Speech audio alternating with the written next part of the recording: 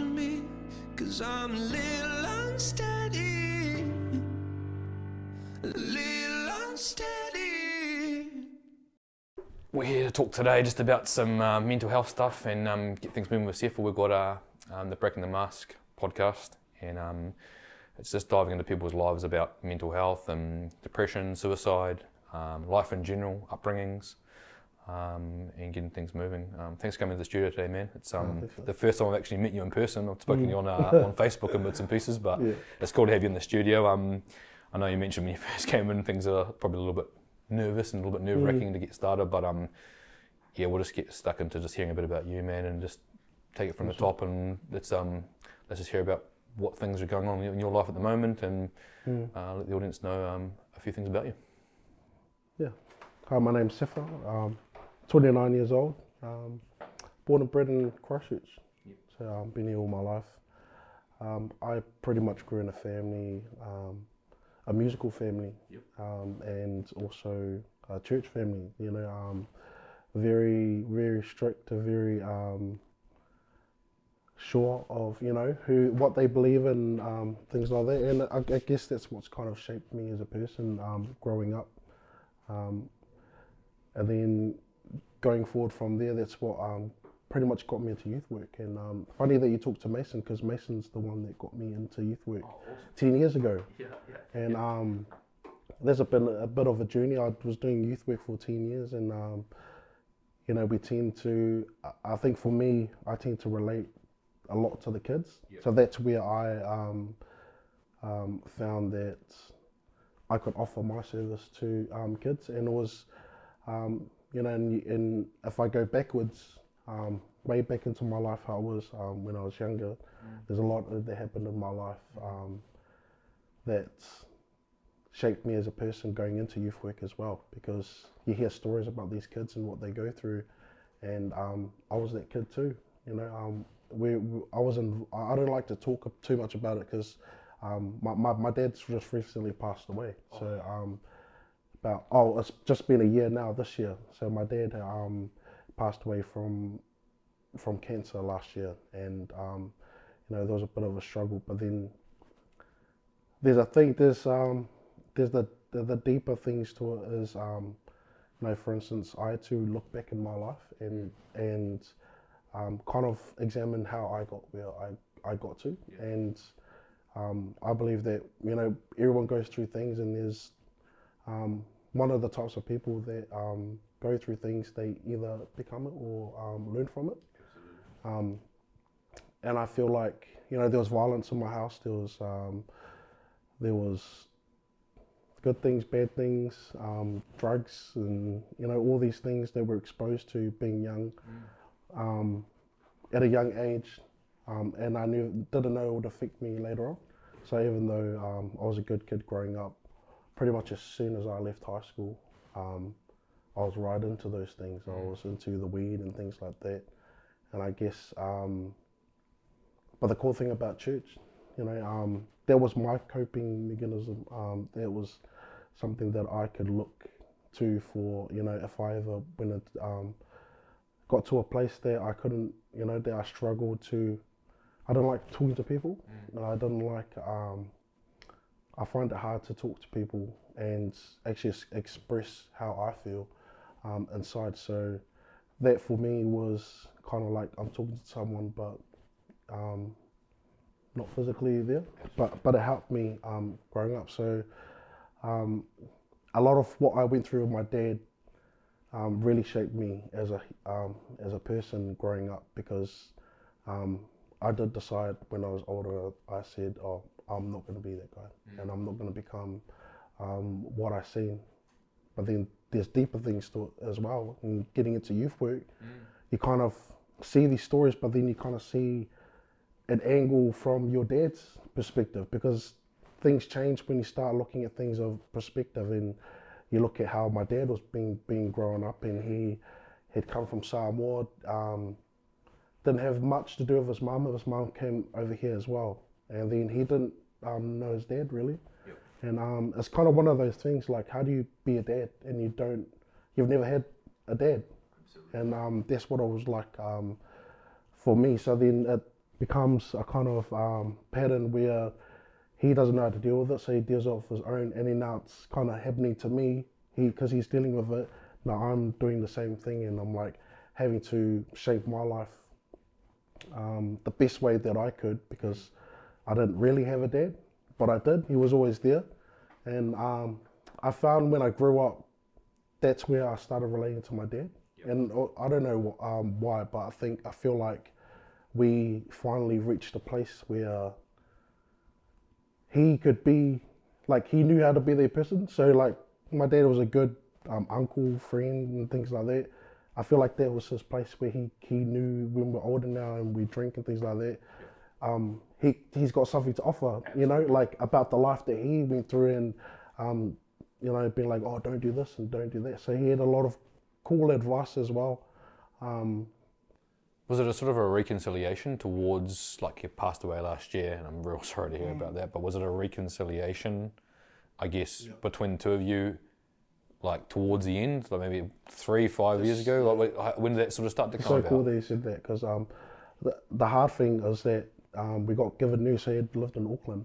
So the hard thing for us was he said, oh, I'm in hospital, just going to check what's going on. And then, boom, all of a sudden, I got weeks to live. They go, whoa. Oh man, that just gave me a hell of a shiver down my spine, eh? So, hard thing to, for a child, no matter, you know. Didn't have the best relationship with my dad, but my hope was there. Take your time, bro. Take your The time. time that we lost, I was hoping to regain everything that I'd lost. And I'm like, you know, maybe you weren't a good dad when we were younger, but I do see and understand the things that you went through, and I'll put that to the side to build our relationship. And then this came along, and me and my dad, and we had a few exchange of words and but angry moments, and I want to say lashed out, but I felt like I needed to get everything off my chest, and how really angry I was with him, because how he left us, and how he was with my mum. I had a lot to say, and the thing with my dad, he's so old school that he kind of he's like, oh, it's just in the past. And I go, yeah, but this is not about you. It's about me. And you know what, I felt I'd need to say this to you, because I've been wanting to say this to you my whole life. And then, thankfully, at the end, you know, I'm nearing his end. My dad ended up making like 3 months, about 3 to 4 months, and he wasn't even meant to make it, not even near that long season. But he was a fighter, and you know, that humbled him, and in a way of, like, you know, for the first time he needed us. So, you know, we needed him. We were young,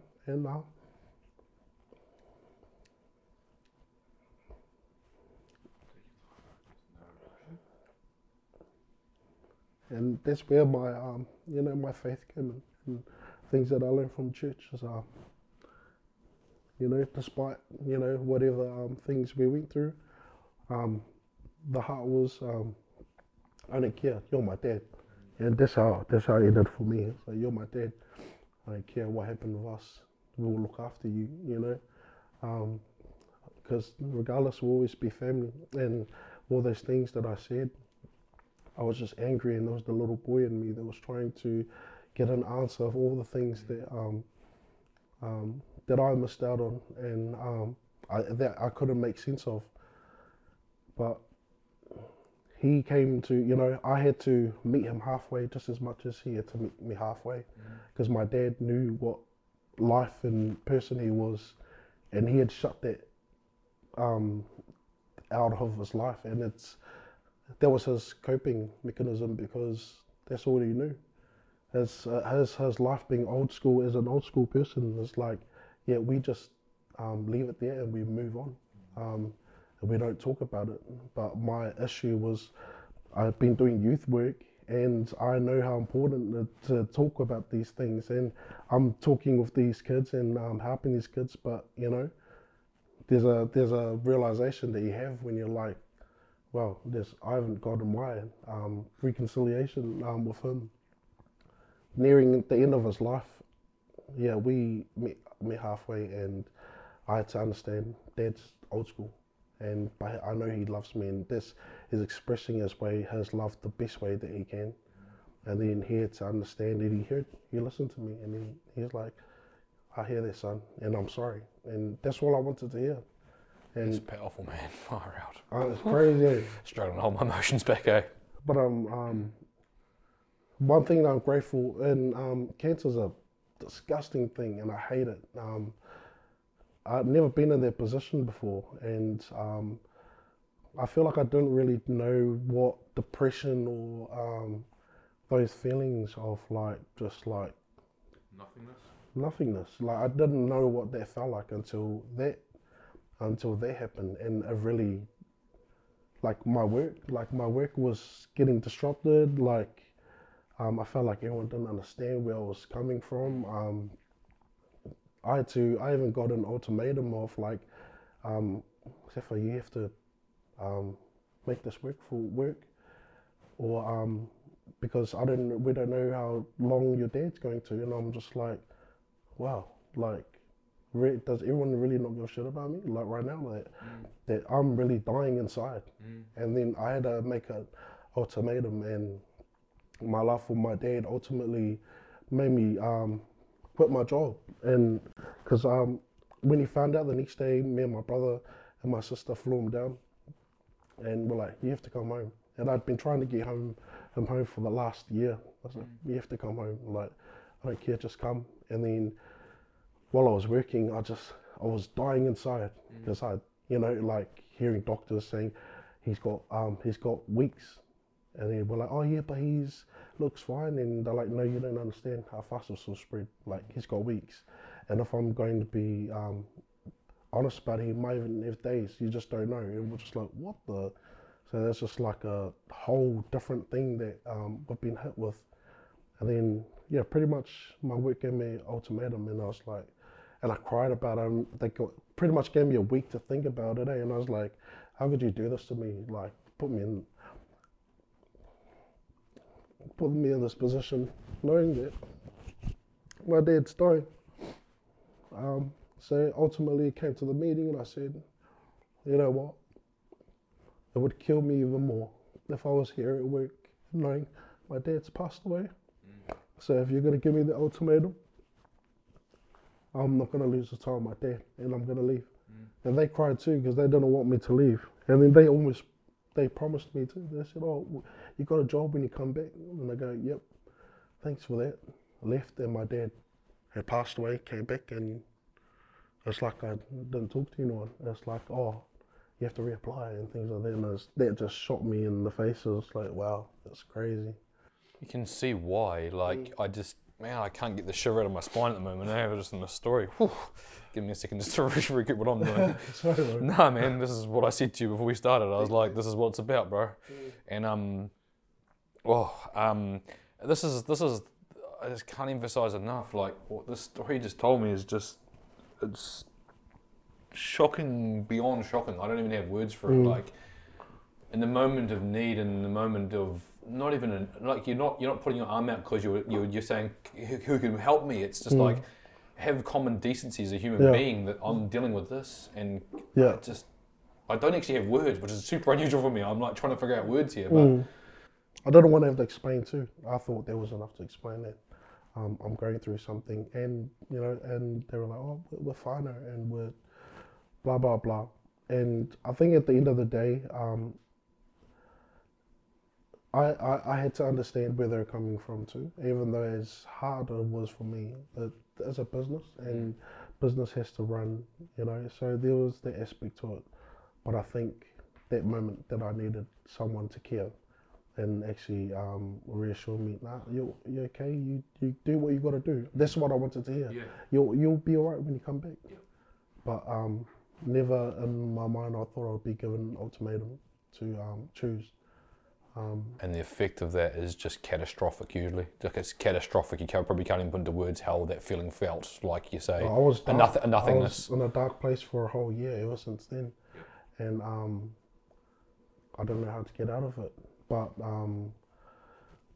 everyone's got their own ways of dealing with things. I couldn't even leave the house. Like, and I'd never felt that before. Like, I'd never,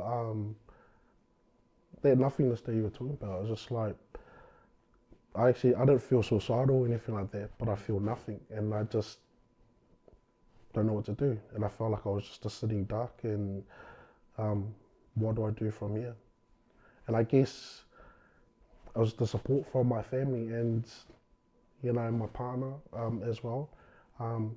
They gave me their time and they allowed to give me their time to like come into, to arrive at that moment of like, oh, okay, that's happened and it's gone and, you know, Dad's passed away.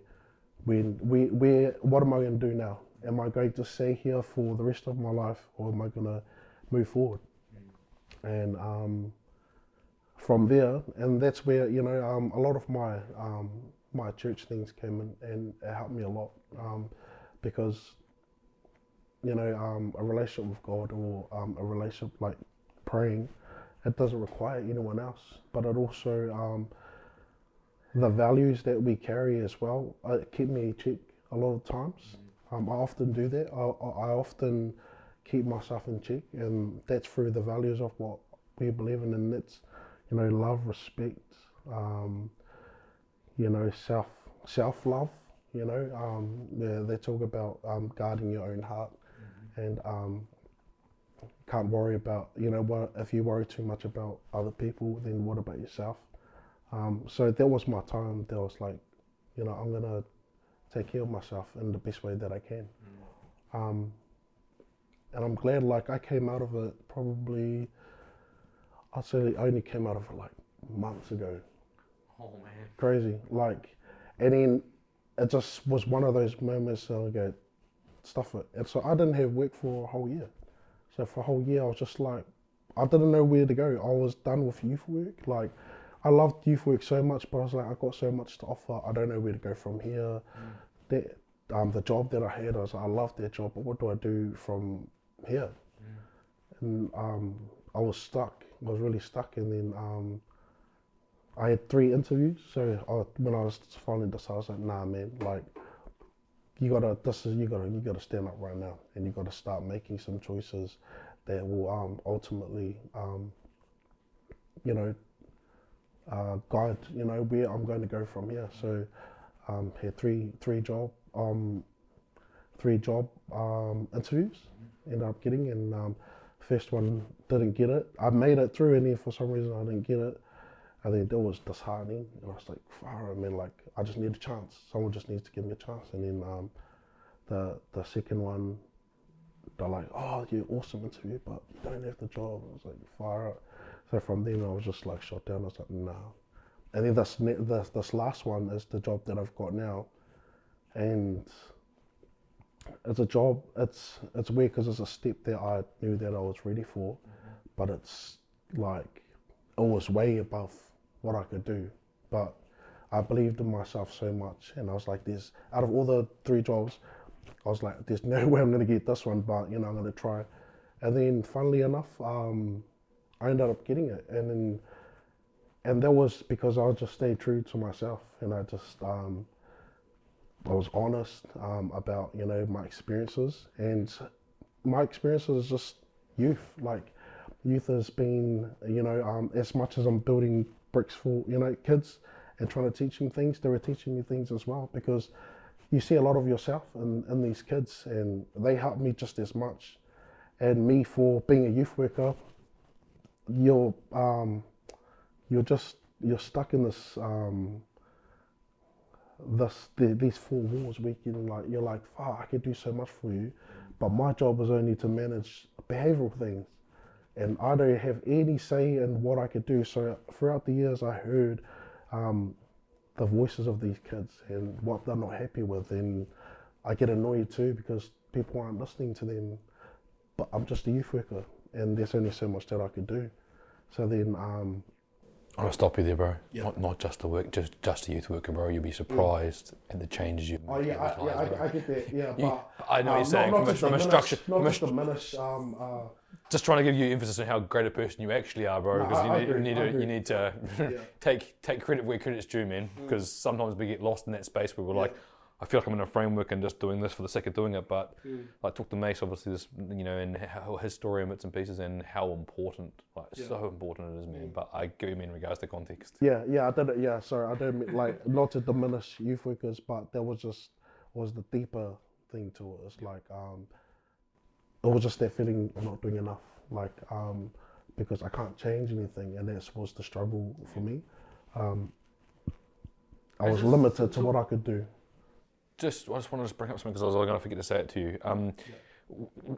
Where you've got to now, where you are now, how you felt with that disconnect, so emotional irregulation and disconnect from life. So you probably didn't have sads and happies and grumpies and bads. You were just in a no man's land. Just I don't know what I feel right now because of the the emotional trauma you went through. Yeah. What do you reckon, just real briefly, what do you reckon throughout your life shaped that for you to actually be able to take those steps to be able to go, I want to move or I've got to move, because a lot of times when you look at this past probably 18 months, 2 years, would probably collapse under that pressure, that emotional pressure, like collapse, and what I mean as in like did not recover, as in take a lot longer than what you have to come out of it. So what do you reckon, just briefly, what do you reckon that's down due to? What shaped you to get you to that point where you're like, I'm actually strong enough to be able to step out of this comfort zone or discomfort zone and get moving? Would it be your upbringing, your dad, your mum? Like, was there anything there that's... I think, it's a collection of everything. It's a collection of, little moments when people are like, life is short. Those little things that you see as like not a big thing, but then you remember those things and like, don't stay down. If you hear it wherever you are, I don't know where I heard it, but I know that I heard it, and those are the kind of things that come. It's collectively like church. It's 100%. One of those things that was that helped me a lot to bring me back to where I needed to be. But then ultimately, it was my kids. I had 2 kids. So throughout all of this, I got a partner and I got 2 kids, and that's what brought me back. It's my love for my kids, and I remember looking at them and be like, fire, like, what am I gonna do? Like, I'm really not okay. And my partner understood that. No one really understood that. I was good at putting that mask on it and hiding my feelings. But every time I looked at my kids, and I was like, far, especially when, thinking back, because I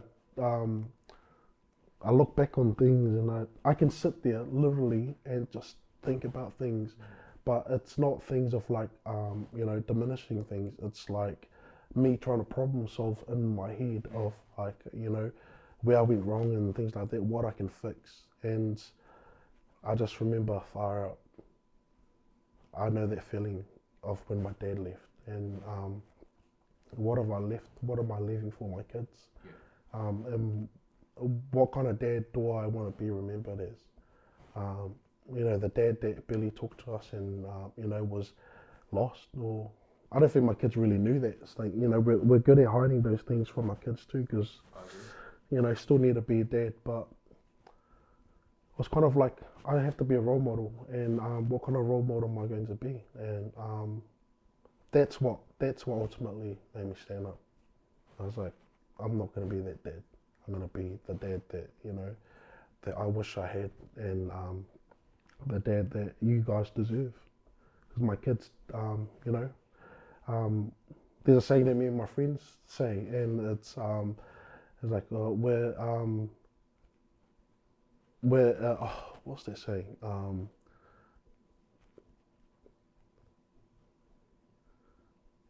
We wanted to have these kids, so we should be man enough to bring these kids up, and in our moments, whether it was good or bad moments, we had these kids, and they deserve to have a good dad.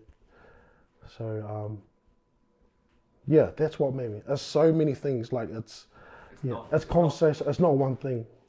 And Mason was like, Mason's one of those people. Mason's pretty amazing, man. Is that As people, as a person. He's amazing. Like he's really One everything I know. of those true angels, bro.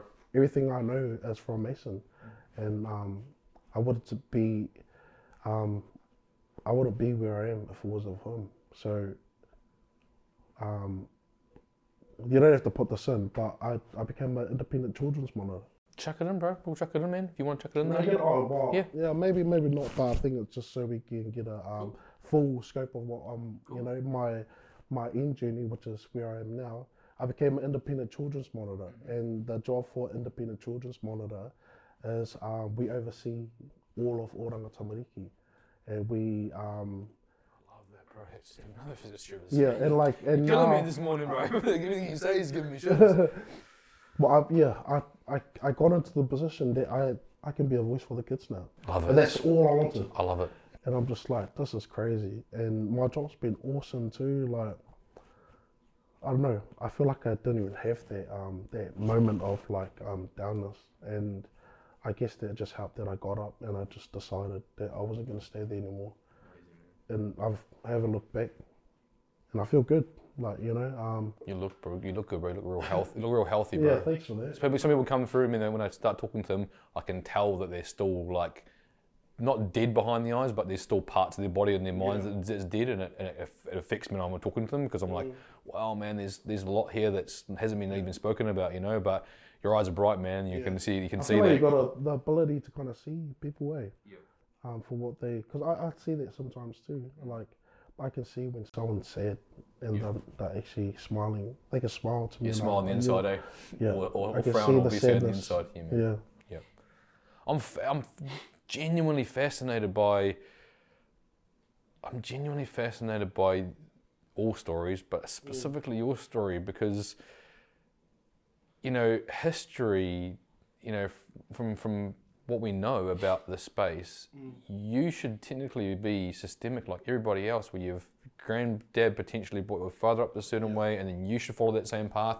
And because you only know a certain way, you're going to continue to follow that path. It just blows my mind that, excuse me, that that you're not like you're broken free of that chain. That's I believe that too. Everything that I went through, I was set up to fail. 100%, without a doubt. Yeah.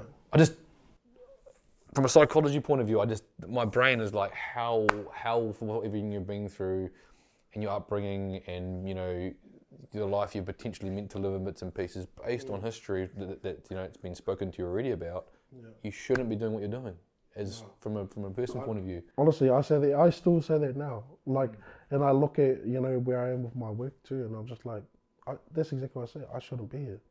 Like, I'm not meant to be here. And me and my cousin talk about it too, because my cousin got a real good job as well, and then we're just looking at each other, we're like, we're two kids from A-Town, from Aranui, and we're two kids that came from nothing, and we talked about these, you know, these times where we never thought we'd be here, and we messaged each other all the time, and he's just like, I'm proud of you, cuz, and I was like, I'm proud of you too, because we knew what it was like, you know, and we related on, you know, we didn't have our dad around and things like that, so that's exactly how we felt. We're like, oh, we're not really going to make it to anywhere further than where we are. We were like, oh, this is our life, the hood. And now we look back and he's got kids too. We're just like, crazy cuz. We're like, happy as. We're just like, bro, like, we're not meant to be here. And my cousin said that to me too. And he's like, bro, I'm like, everything pinching yourself material. Pretty much. Yeah. Because like, that's crazy. But I'm grateful, like I'm really grateful for the space that I'm able to be in. But even I surprised myself at how I regained my, you know, my life and got myself back on track. Because I really felt gone from the world. But I've heard plenty and witnessed, and I've been through my own story. We'll get to know each other a lot better than what we have today, man. But I've definitely got my own story in regards to the deep darkness I've been to over my life, and it's been multiple occasions. But it's testament to your character, man, your character and your personality and your soul, and like I can see how much compassion and stuff you have just at your core, just by listening to you and watching you and your body language and the way you say things. It's just, you know, you are where you're meant to be right now for a reason.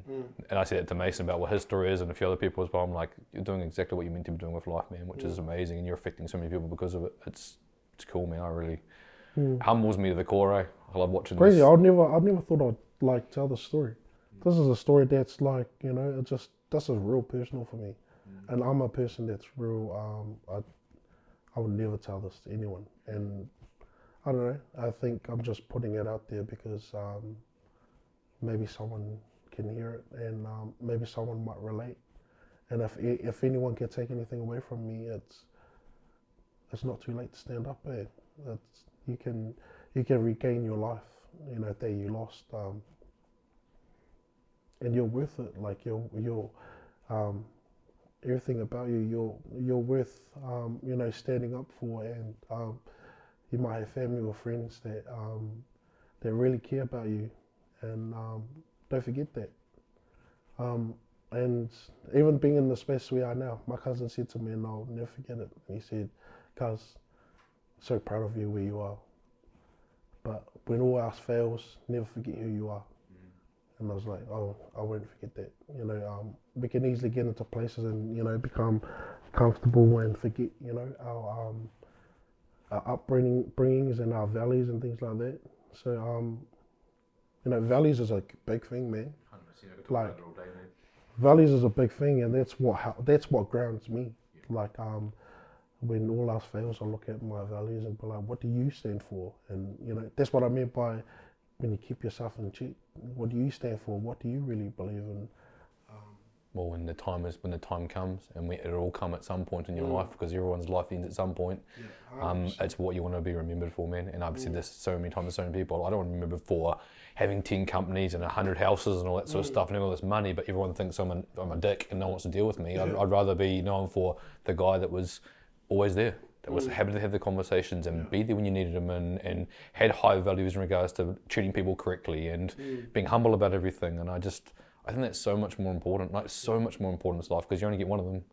And everyone seems to forget that, and everyone's chasing this next thing and chasing this biggest career and this next friggin' salary or this next boat they want to buy. And everyone seems to forget that this is life, man. Like this conversation here is what life's about.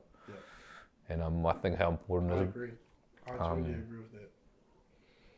I also think we really, really need to do a lot more work, and hence the reason why we're having this conversation in the space of networks and people that are genuinely there and want to give back, and that network starts to become bigger and bigger, because I truly believe there's a lot of people that do want to, but they haven't even got the means or even the know-how or even want to head in any direction to be able to support any of this space. So I think, and you know, you're a really good example of you actively supporting this space, but what more can we be doing? You know, 100%. How can I put your hand in my hand and we create this massive network of people that just works with everybody? There was a cool analogy where my cousin Faith talked about rubbish bag.